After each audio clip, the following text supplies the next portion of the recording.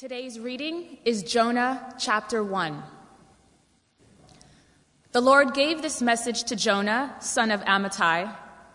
Get up and go to the great city of Nineveh. Announce my judgment against it, because I have seen how wicked its people are.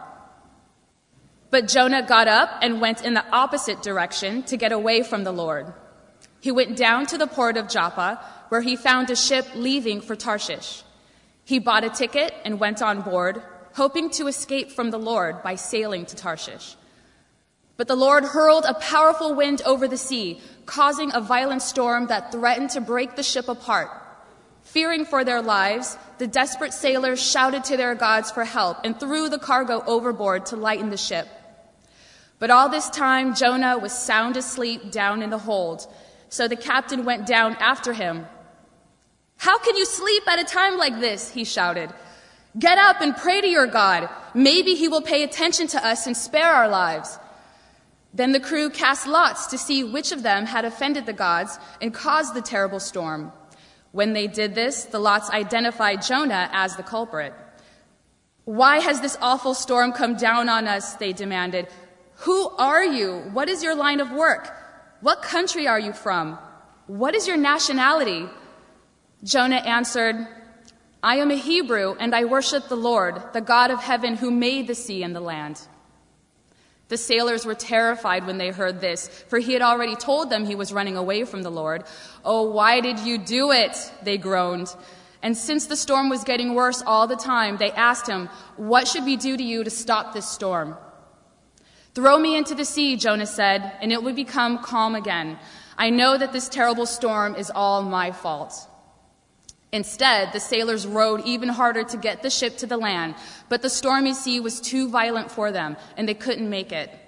Then they cried out to the Lord, Jonah's God.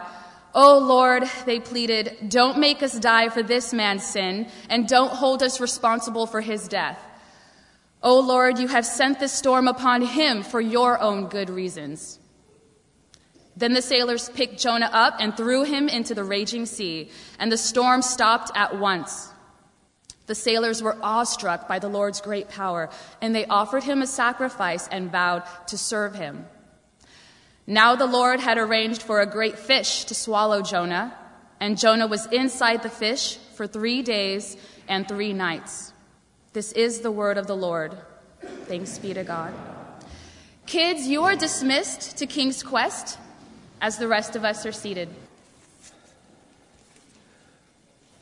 Will you join me in inviting the Spirit of God to be present and active as we seek to be attentive to Him today? Let's pray together. Spirit of God, we invite you right now to be present, to be speaking through the text of Scripture this morning, that we might hear your voice, that we might respond to your love, and to the beauty of life that you offer to us that is found in relationship to you. In Jesus' name, amen. So please open your Bibles to Jonah chapter 1. If you don't have one, there's a Bible underneath the seat. It's page 774 in the blue Bibles, or open up your app. If you're new to Grace, we're exploring Jonah together, the Jonah story. But my goal is to direct your attention away from a children's fish story, because actually there is no whale in the text of Scripture, in the text of Jonah, and there is some kind of a sea creature, a fish. It only shows up in 3 verses. And I've suggested that the author's focus is really about a man of faith who has a problem with God. It's about a man of faith who has a problem with God. Jonah runs from God not because of unbelief, not because of an absence of faith, but instead he runs because of a certain belief that he has. In other words, Jonah is a runaway believer. And as I've said before, that really kind of gives me hope, perhaps gives you hope, that it's possible to have a relationship with God and to have a problem with God. It's possible to have a relationship with God and to be disappointed with God. It's possible to have a relationship with God and to feel distant from God, to not even really want God at all. And it kind of normalizes that, because I think oftentimes we feel like if we do have those feelings, if we do have those thoughts, that there's something wrong with me, there's something wrong, and therefore I need to feel ashamed or I need to feel guilty about that. And yet, I think the text of Jonah is normalizing that for us, that it's very possible to be in that condition. Last Sunday I asked, what kind of literature are we reading? We come into this text and we need to ask, what kind of literature are we reading? Is it pure historical narrative? In other words, am I being asked to believe that this actually happened? Am I being asked to believe that a man was swallowed by a fish, he lived inside the belly of a fish for 3 days and wrote Hebrew poetry while he was inside of there, that's Jonah chapter 2, and then was vomited out on dry land, went into one of the world's largest empires, delivered a 5-word message, and had the entire hundreds of thousands of people in that empire immediately and without exception convert to Israel's God. Am I being asked to believe that actually happened? And that's what we spent time on last week. And what I suggested last week was that by paying attention to the literary type and the genre, we discovered that the author's style is part of the message.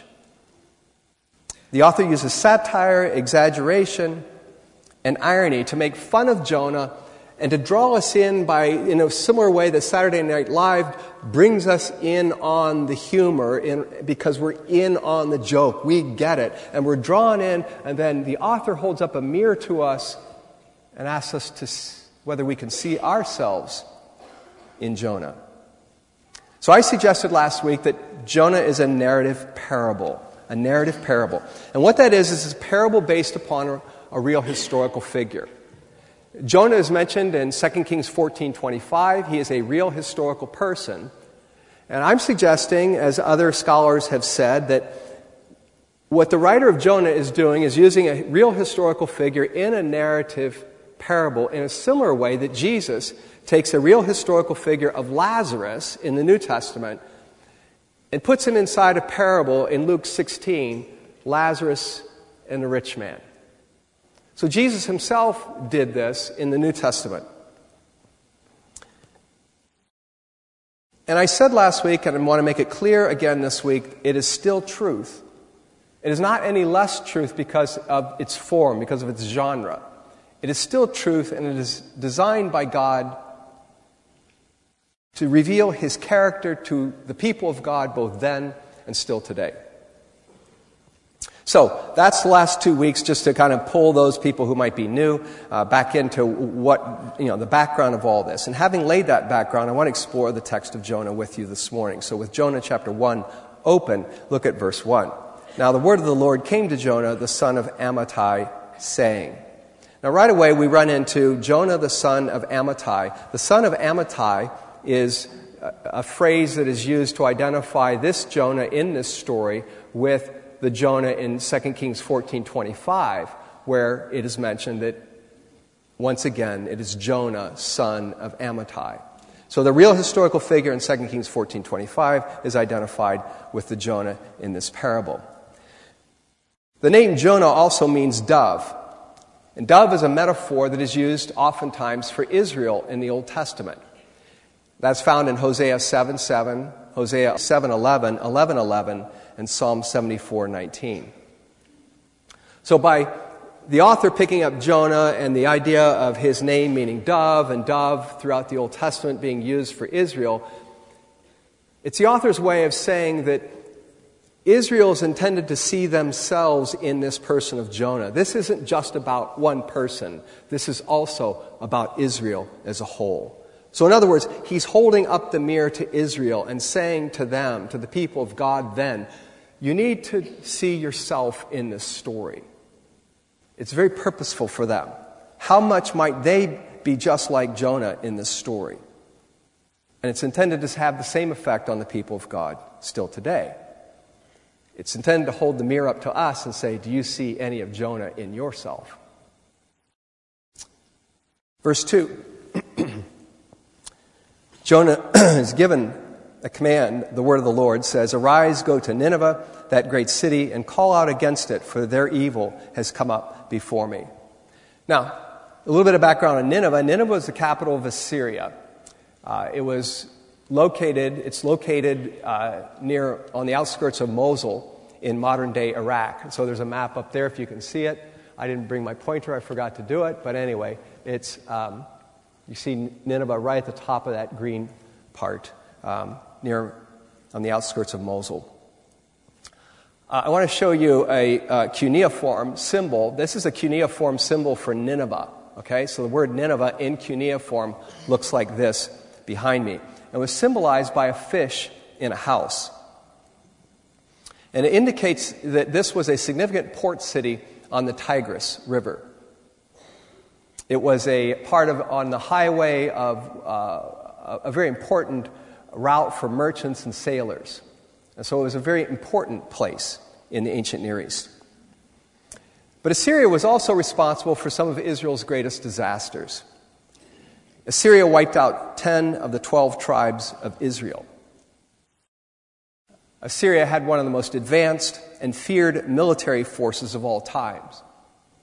It had the most prolific army of their time, and it changed how war would be fought for the rest of time. Assyria was the first to use iron in their spears and swords and shields and their armor. They even tipped their battering rams with iron for added effectiveness. And when they first attacked their enemies with these new weapons, it caused almost as a profound reaction as the atomic bomb did in our day. Because against iron spears and swords, bronze shields were useless. So imagine all of a sudden going out for conventional warfare with bronze and being met with iron. It'd be terrorizing.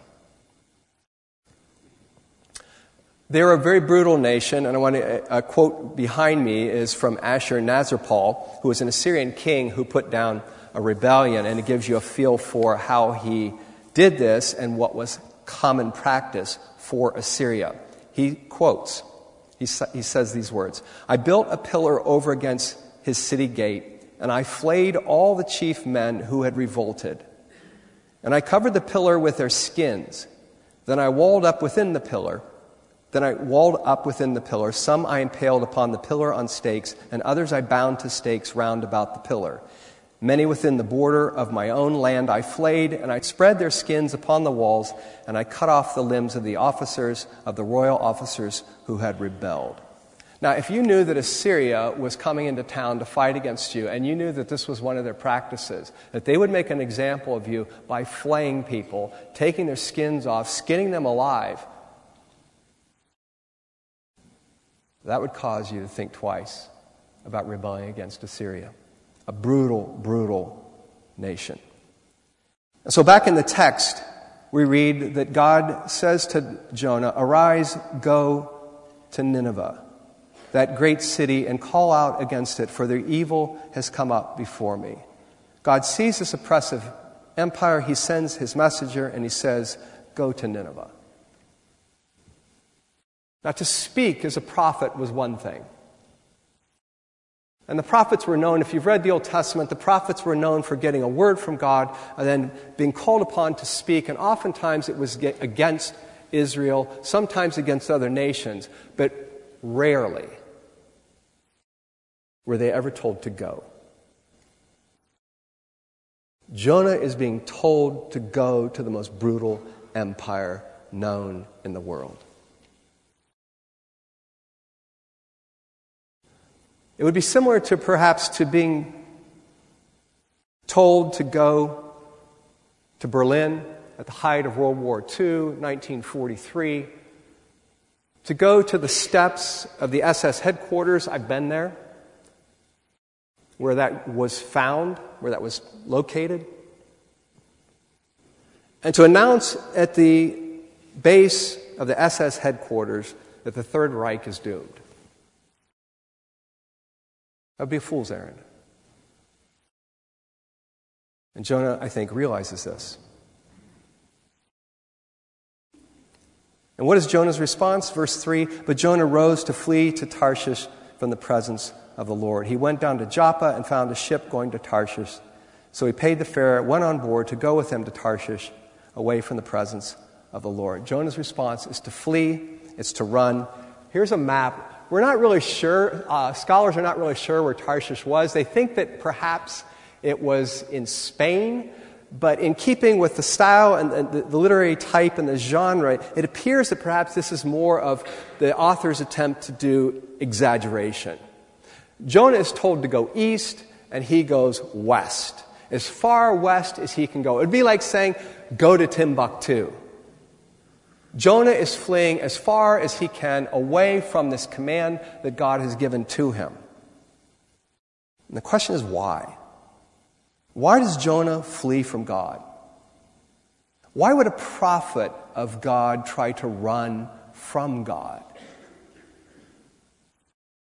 Why? And that's the key question of this story. Why? And after just hearing the background of Nineveh and the command to physically go, it would be natural to think that Jonah doesn't want to go because he's afraid. He's fearful for his own life, right? But that's not what we're told here or any place else in this story. In fact, we're held in suspense until Jonah chapter 4. And the story goes like this. Jonah finally goes to Nineveh. He delivers God's message. Everyone instantaneously and without exception converts to Israel's God. And what is Jonah's response? Look over at chapter 4, verses 1 and 2. But it displeased Jonah exceedingly, and he was angry. And he prayed to the Lord and said, O Lord, is not this what I said when I was yet in my country? That is why I made haste to flee to Tarshish, for I knew that you are a gracious God and merciful, slow to anger and abounding in steadfast love, and relenting from disaster. Jonah explains why he ran. It was not because he was afraid. It's because he knew that somehow God would extend mercy to this nation of people known for their brutality and their wickedness. In other words, he had suspected this was going to have some kind of a good outcome for these people, and he doesn't want that for Israel's oppressors. They had wiped out 10 of the 12 tribes. And Jonah knows God tends to show mercy, and so he cuts and runs. But that's not all. You see, if Jonah's message could have such an effect on Nineveh, it could also have an effect on anyone and on any nation. And so for Jonah, this is a question of justice. Nineveh lived by the sword, it should perish by the sword. Especially after its brutal oppression of God's people, Israel. So given this background then, are you drawn in at all to empathize with Jonah? I am. I mean, it's easy to look at this kind of cartoon style, this whole story, and to kind of look at him as kind of a one-dimensional figure and to kind of laugh at him. And certainly the author does that for us at times. He holds him up in kind of a cartoonish way and causes us to laugh at him. We'll see a lot of humor because it's filled with satire. But in this particular case, I'm drawn in to empathize with this man, with this character, and his instinct to run from God, because this is the central focus of the book. It's a man of faith who has a problem with God. And he runs not because of unbelief, but because of a certain belief he has about God, specifically that God is merciful and he might extend his mercy beyond his covenant people, Israel. And we'll see this emerge more as we go through the story. I love Barbara Brown Taylor's quote about this, where she summarizes this, and she says, the problem is, many of the people in need of saving are in churches, and at least part of what they need saving from is the idea that God sees the world the same way they do. And Jonah needs saving from that. My guess is perhaps some of us do too. So I want to pause here, and in the remaining time, I want to reflect on something. Specifically, God's command to Jonah to go, and Jonah's response of fleeing, of running. What is your response to the idea of being given a command to obey?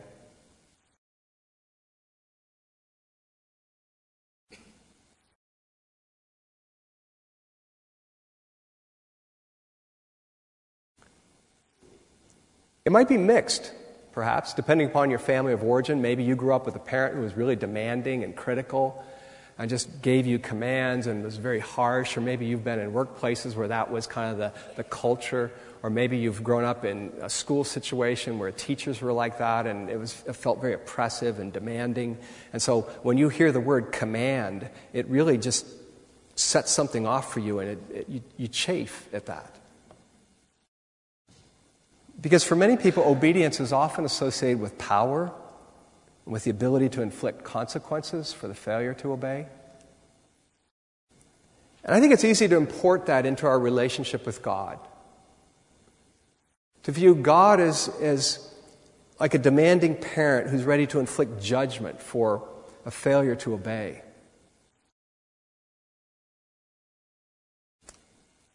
And most people, including many Christians, chafe at the idea of a God who commands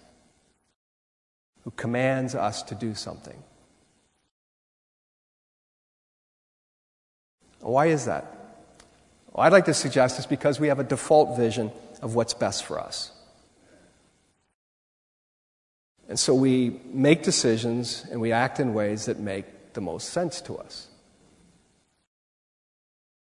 It's not really surprising if you look at the text of Scripture and you see that the very origins of humanity in Genesis 1-3 have the first man and woman living fully and freely in relationship to God, and God is providing everything that they need, and He's telling them, He's giving them this freedom as they live in relationship to Him to be fruitful and to multiply and to flourish and to make things really happen within that garden. So He gives them all these positive commands